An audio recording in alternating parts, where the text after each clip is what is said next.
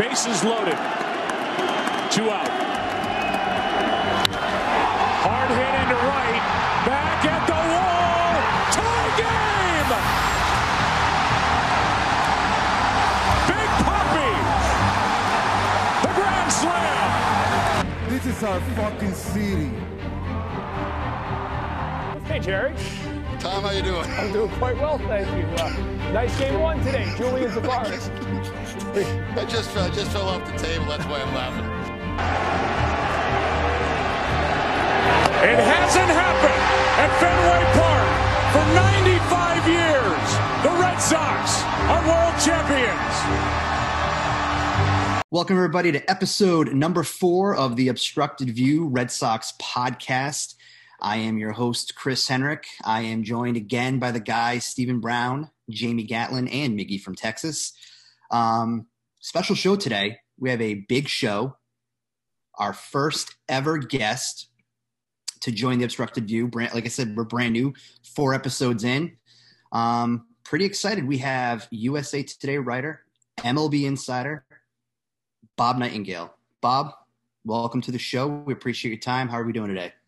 Yeah, doing great. Thanks, guys. All righty. So Steve was saying before we got on the show that you're going to be covering Miguel Cabrera's potential 3,000th hit today. Yeah, from TV. So I've done a lot of stuff with him over the years. So it's kind of a cool thing. I mean, it's like one of only 4 or 5 players, to do the 3,000 hits, the 500 home runs, the ribbies, batting average. So people don't talk about him enough, but certainly one of the greatest right-handed hitters of all time. Yeah, I was thinking it back, a little bit earlier today, just remembering when Miguel Cabrera was coming up with the Marlins. You know what I mean? Just like that young kid, he was, I think, early, late teens before he, joined with the Marlins, and now he's, on the cusp of doing something huge, a 3,000 hit, future Hall of Famer towards the end of the career. So this is pretty special milestone. So kind of to stick around that milestone piece, when you broke into the business covering, baseball, covering the sport, what was that big milestone that was happening around just when you were breaking into the sport? It used to be, I haven't seen a 400 hitter, obviously, but, the 400 was a magical milestone, just guys going for it. When Tony Gwynn was going for it, a couple of years, that was fun. But I'm not sure if I've seen a 500, 600, 700 home run. I've seen some great things. And as far as just a milestone like this, the biggest ones, I guess, would be the Mark McGwire individual season one, where he broke Roger Maris's record in 98. Then, of course, when Bonds broke McGwire's record in 2001. And then, the Bonds breaks Hank Aaron's records. So those would be the biggest, not a 500, 600, 700 home run thing or a 3,000 hit, but those things were pretty cool. Yeah, with the with McGwire, it's like his home run, number 62, that home run is still one of those that I can remember where I was. I was at home. Remember, my dad was laying on the couch, just kind of walking by and just kind of stopping and seeing that, it's one of those iconic moments in baseball that you just won't forget. Even as a Sox fan, Red Sox fan, it's still one that, is a moment I won't forget. So it's a cool call out that you mentioned that homer from McGwire. Yeah, one of the events I've been to, as far as individual, that was the coolest thing I've seen. Where you saw, kind of get goosebumps in the Busch Stadium press box there. Saw people crying in the press box, and just picking his son up at home plate and then going over and hugging the Maris family. That was very cool. Hey, Bob, we're curious. So what was your first big break in the industry? What led you to become big figurehead that you are today, being nationally recognized by baseball fans everywhere? I just covered from rock bottom, from high schools and picking up the phone and taking scores and on high school football nights, that sort of thing. And then a break was in Kansas City, a baseball writer named Tracy Ringlesby, who's in the Hall of Fame, said, hey, we could use some help. It was a 2 newspaper operation, AM paper and a PM paper. and work with him. And so I liked all sports, not just baseball. So I said, okay, give it a try. And so that was a break. And then started covering the Royals, and then went to the San Diego Padres, Los Angeles Angels, and the Los Angeles Dodgers for the LA Times. And then went on to USA Today in 1998. Oh, wow. Okay. You've been all around the block. Yeah, right. So it was fun covering a beat. Yeah, I think everybody should cover a beat, and then move on, do what you want. But a lot of work. But those days too, it was a lot more fraternization between, reporters and players, where you hang out with those guys, at night when the games are over, that sort of thing. Have lunch with guys, have, occasional dinner with guys. Sometimes you even go on the team plane, and that was the last, but times have changed with that. Yeah, I'm sure things are a little different now. I know they weren't allowing anybody into the clubhouse up until this season, right? Yeah, so finally got that back, and that seems more normalcy in the clubhouses. Guys have to wear masks, but you do that trade-off. The fact of just being in there, it's just kind of weird that the only people wearing the masks are the reporters. The players aren't or anybody else. But no big deal, particularly getting that access back. Yeah, absolutely. Just kind of telling off what he said. I know you said you cover, football Friday nights. I kind of started there, us becoming a new podcast and everything. What kind of advice do you have for us, or maybe any listeners just trying to get into the field too? Yeah, just hard work. I mean, just put in the hours. Be at games early. Usually. Still to this day, I'm one of the first people in the press box or in the ballpark. The clubhouse opens, I'm there. So I don't care if you're covering high school football or what. Just get there early and hang around and get to know people. The more people you know, the better off you are. You get more contacts. I don't care if it's a guy, wrecking the field at night, or the guy who's a head coach. Just it's fun to talk to guys. You never know who has information, or you get a big break because this guy knew something that you didn't know. That was big news. 100%. Really build leads that way, I imagine, over time. Yeah. Connections and networking. Yeah. Just sometimes it's just, the smallest guys, whether it's equipment manager, whether it's a guy, the bat boys, things like that. There's so many people that know information when the clubhouse doors are closed. And sometimes, they'll share that with you just because, you know them and you become friends with them. Absolutely. Jamie? Bob, for you, what's the favorite story that you've written or covered in your career? I covered Bo Jackson coming up in KC. So that was probably the most fun. For a while, I was the only guy he would talk to. He didn't trust many people. And so, covering with the Royals, went to LA, we played with the Raiders and, did a thing out there with him. So just covering him and the stuff he was doing, I'll always, remember. Tony Gwynn, the best player I've ever covered. It's always fun to see him win all those batting titles, that sort of thing. And then the, World Series, the ones that always stand out was my very first one. Was in '86, with the Mets Red Sox Game 6, and of course going back to 2011 with the Cardinals and Texas Rangers, that Game 6 as well. It's been a crazy series to cover. Back in '86 there was no internet, nothing like that, no Twitter, so you just had to get the story in, and thankfully, there was a rainout the next day, so people were able to actually interview people and get the story right during the rainout before the Game 7 happened. Yeah, that Red Sox Mets. I was only very, very young, so I only know it from the highlights and stuff like that. But it's still painful to think about, and even to kind of not even really live through it, but still painful to hear. So, hey, we'll segue into the Red Sox really quick. So you kind of broke some big news for us. Was right around a little after St. Patrick's Day, and you broke the Trevor Story news to Boston. When did you start getting some rumblings that the Red Sox are like they were truly involved in the sweepstakes for Story.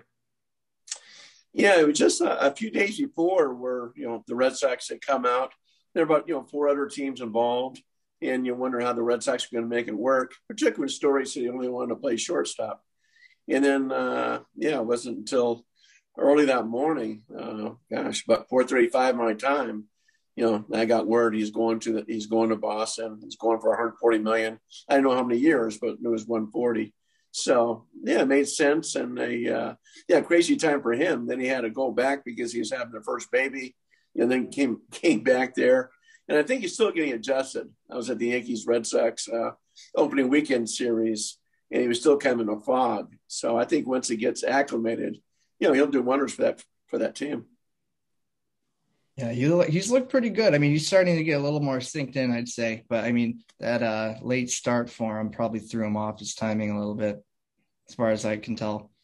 But I think he's a good addition for the team overall. It'll be interesting to see how that lines up with Bogart's potential opt-out, in my opinion. If he just shifts over to shortstop in the event that they don't want to retain Bogarts. They obviously want to, I think, but, Yeah, and it gives them protection. Exactly right.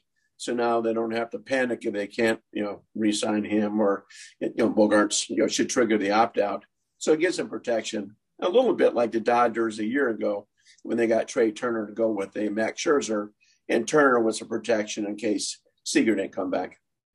That's exactly how a lot of us looked at it too. Kind of feeling it the same way. I actually had a question too in regards to before Trevor Story. It was reported, quite a bit that Freddie Freeman was potentially on the Red Sox radar. Was that really, did that really have some legs to it? Because up here, it didn't really make a lot of sense because the Sox have, Tristan Casas that's coming up in the system. We theoretically should see him before the end of the summer. Did that truly have legs? Were the Red Sox engaged at all with Freddie Freeman in his camp? If they were, it was just minimal contact. The Blue Jays were serious. The Yankees had interest, more of a short-term thing. But once he, it was really just the Dodgers in Atlanta. Once he wasn't going there, it was a no-brainer. The Rays came in hard, but he says, hey, if I'm going to not be in Atlanta, let me go back home from where I'm from in the Orange County area. So probably the only other team that was more serious was Tampa. And he just wasn't that interested in going there, particularly if he had a chance to go back to LA. I mean, he was an Angel fan growing up, but the Dodgers will do. Yeah, that Dodgers is absolutely stacked now with Freddie in there. Were you surprised that he didn't go back to Atlanta, though? Did that really seem shocking, from your standpoint and even the guys who cover baseball? Well, it did. I remember doing a story with him in September. And he just, he knew he was a free agent. And all I did was talk about how much he loved Atlanta and wanted to go back there. The folks in Atlanta, from ownership down, how much they wanted him back. They win the World Series as the face of the franchise. So, yeah, I thought, okay, even if you don't think he's worth that extra year, go ahead and give it to him just for what he means to the organization. So, yeah, I was surprised. I really thought he was going back. And I think he did too. I think if he had to do it over again, he might have had different instructions for his agent and things like that. I don't think he thought Atlanta would cut cords either. It didn't happen until they traded for Matt Olson. That's when it finally hit him like, oh my God, I'm not going to be with Atlanta anymore. Yeah, that's exactly what I was thinking. It seems like if the parties just maybe disengaged and couldn't make an agreement, because that story dropped out of the blue, that trade for Olsen. And I knew right then and there was no way that they could retain both. I mean, both are competent first basemen, first baseman defensively. So when I saw that he was on his way from Oakland to Atlanta, that really kind of put the wrench in the plan for me. And I'm sure they got a good price, got him to do it. He's a younger player, 4 years younger. Signed an 8-year contract for about 168, and he's a local guy. I mean, he's from Atlanta, so it made a lot of sense. And because he was in Oakland, I don't think people realize how good Matt Olson is. Yeah, he's outstanding. Oh yeah, he's a great player overall. I guess it kind of works out geographically for both parties involved. I mean, I know that they liked where they played, but they're closer to home now, so that's kind of working in both their favors at least. And not to backtrack too much, but I was curious about your exceptional coverage of the lockdown. You had that thing like nailed down. I don't know how that whole 3 a.m., 4 a.m. I just went to bed. I thought it was going to get done that one night, and it just kind of crumbled. But you were on top of that coverage. I woke up to like 50 push notifications from all the beat writers, and you were on top of it. So I'm curious how you went about covering it, and just how overall how hectic that whole thing was. Yeah, it was a wild time for sure. And a lot of that's, talking about relationships and stuff like that. We can get some inside information as far as what they're talking about on both sides. At one point that night, it looked like it was going to be the expanded postseason. They weren't agree on that. And then when the Players Association said, okay, we'll do 12 teams, and that way it's ironed out. And that got a lot of things going. And I think then it's like, okay, they got a chance to get a deal done. We'll look at there was no chance earlier in the day. And then I still believe to this day that if they had not gone to bed, they would have got the deal done instead of waiting a week longer. Even if they stayed up till 11 in the morning or noon, because when they showed up again the next day, all that momentum was gone. Oh, I know. I was thinking, drink more coffee, guys. Come on. Just completely backtracked. And I know one of you said you had a question, right? Yeah, so I wanted to ask just more because like just how you guys cover when it comes to getting like those stories in the news like out there, just for us to kind of see on Twitter and social media. So in like regards to the Red Sox, has it been what's it like trying to, obviously you don't cover them and like from like a beat standpoint, but Chaim Bloom's front office is pretty quiet. It's been relatively, it's locked up, so to speak. Has it been hard getting some, nuggets from the Red Sox camp in regards to players they could be interested in and or trades? Yeah, they keep things a lot more close to the vest, where the New York Mets are like an open book. They're the opposite. Atlanta does a great job too.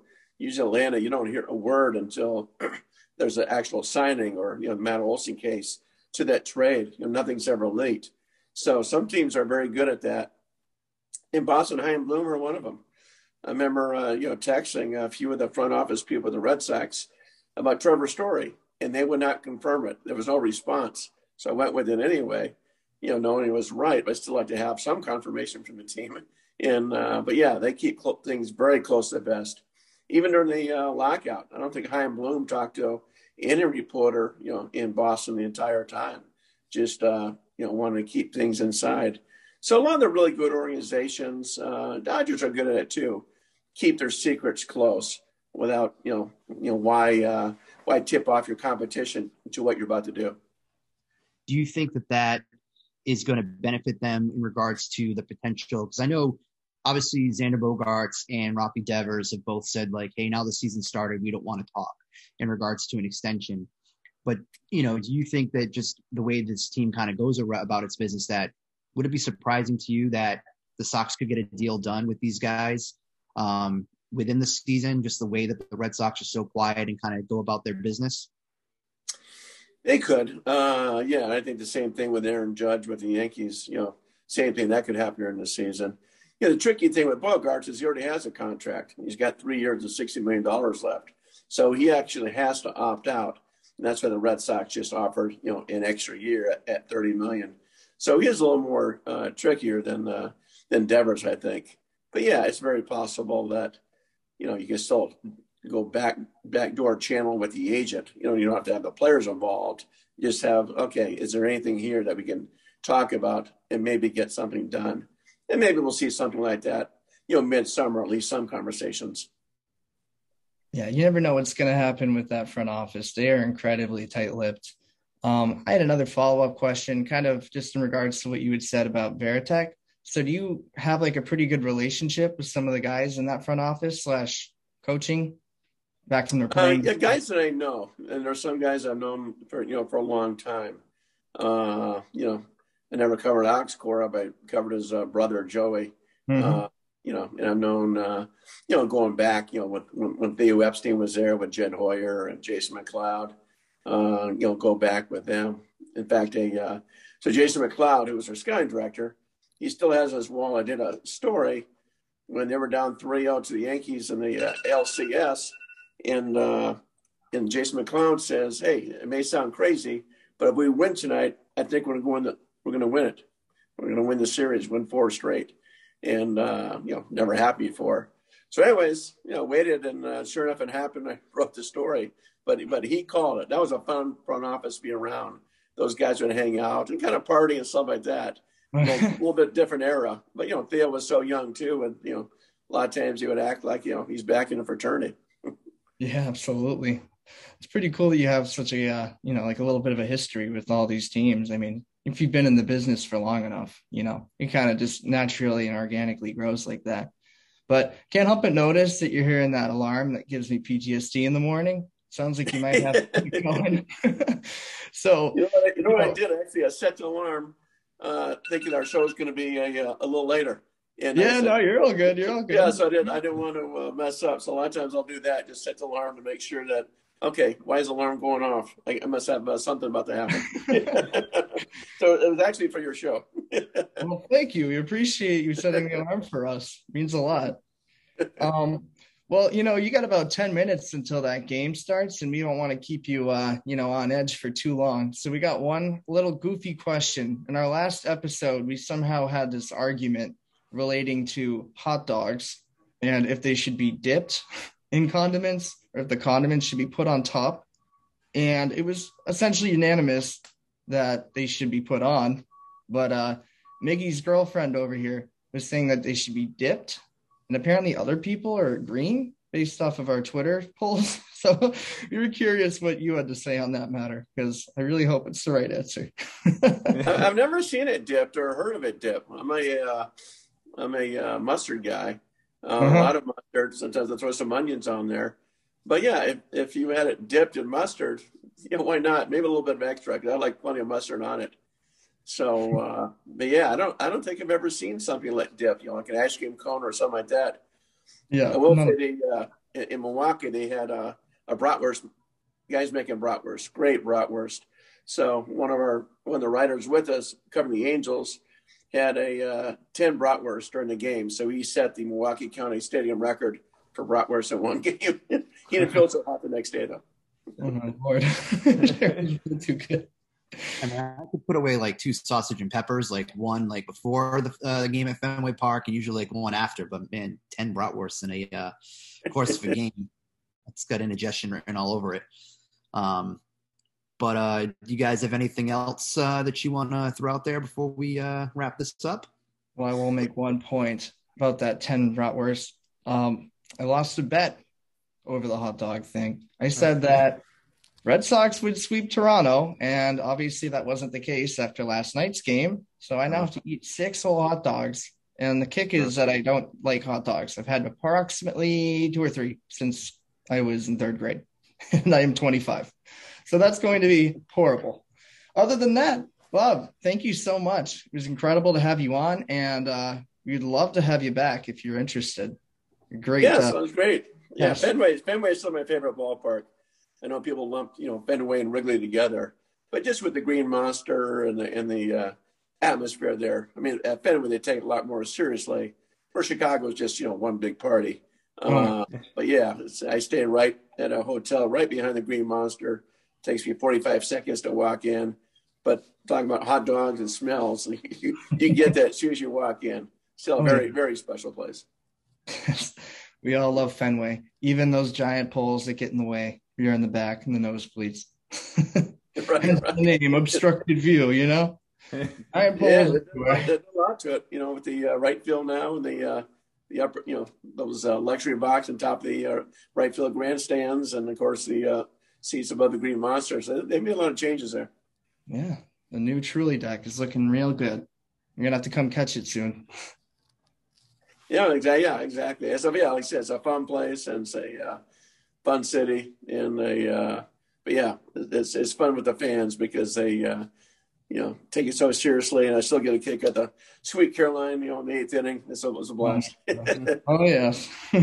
How could we forget? All right. Anything else, boys? I think that should cover it. It's been fun. Well, Bob, thank you again. We really appreciate this. All right, my pleasure. Thanks for having me, and best of luck. Thank you. Thank you. And let Miggy hit. Yeah, right. I'll be looking out for that tweet. Okay, I'll be on it. All right. Take All care. right, take care. Bye now.